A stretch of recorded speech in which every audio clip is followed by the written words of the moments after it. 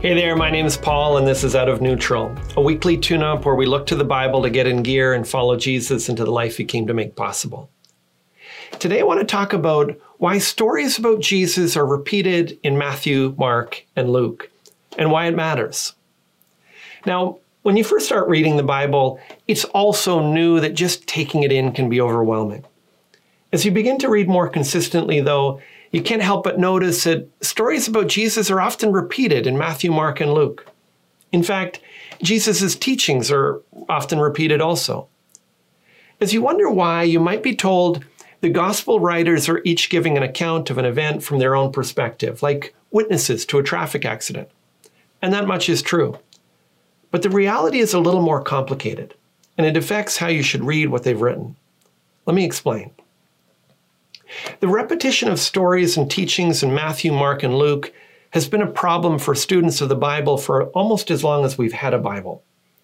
The problem is there's too much similarity for it to be a coincidence. The dilemma is, how do we account for the portions of the gospel which seem to be identical to each other? Specifically, 80% of the verses in Mark appear in Matthew, and 65% of the verses in Mark appear in Luke. Another 230 verses are in Matthew and Luke, but not in Mark. And consider the following verses, for example. Matthew 9:6 says, "But that you may know that the Son of Man has authority on earth to forgive sins," he then said to the paralytic, "Rise, pick up your bed, and go home." Now, Mark 2 verses 10-11 says, "But that you may know that the Son of Man has authority on earth to forgive sins, he said to the paralytic, I say to you, rise, pick up your bed, and go home." And finally, Luke 5:24 says, "But that you may know that the Son of Man has authority on earth to forgive sins, he said to the man who was paralyzed, I say to you, rise, pick up your bed, and go home." At first, you might think that three people remembered the same event with almost the exact same words. But then you remember Jesus was speaking in Aramaic and the Gospels were written in Greek. So then what we'd have to be saying is that three people remembered the same event with the exact same words and then translate it with almost identical Greek words. Not very likely, right?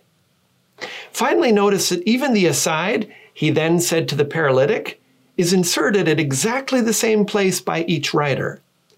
If three people were independently telling the same story, you wouldn't expect them to pause and explain something at exactly the same place like this, would you?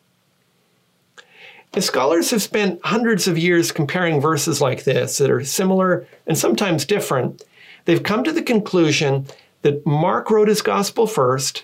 Then when Matthew and Luke wrote their gospels, they likely had Mark's in front of them as one of the sources that they referred to as they wrote. This shouldn't surprise us, since Luke starts his gospel by saying that many have undertaken to compile a narrative of the things that have been accomplished among us.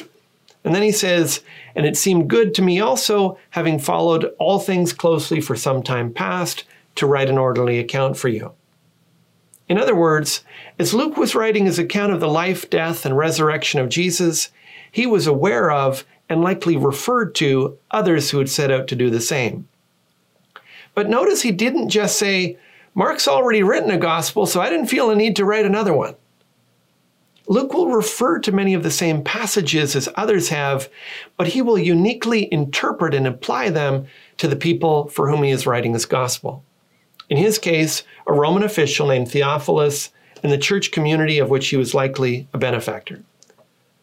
So what does all this matter when you open the Bible to read a portion of the gospel? If you know that certain passages are often repeated by the different gospel writers, but sometimes have different emphases or perspectives, comparing how Luke or Matthew differs from Mark helps you to see the unique message that the Holy Spirit was trying to communicate through them. While there's value at times in adding up all the details of the three accounts to get the whole picture, what's more important is to see what's unique to each gospel writer and to hear each message on its own terms. If you want to see this, most Bibles will show cross-references anytime a passage in the Gospels is repeated in another. If you're reading Matthew or Luke, compare the parallel passage in Mark and take note of what they add or change in the telling of the story. All three accounts are true, but each interprets and applies those truths in slightly different ways. When you begin to read the three accounts on their own terms like this, the Gospels become three-dimensional, and the picture of Jesus that we see is more vivid and textured as a result. May God reveal him to you as you seek him today. That's all for this time. If today's video has helped you get out of neutral, share it with your friends and subscribe to join us on the journey.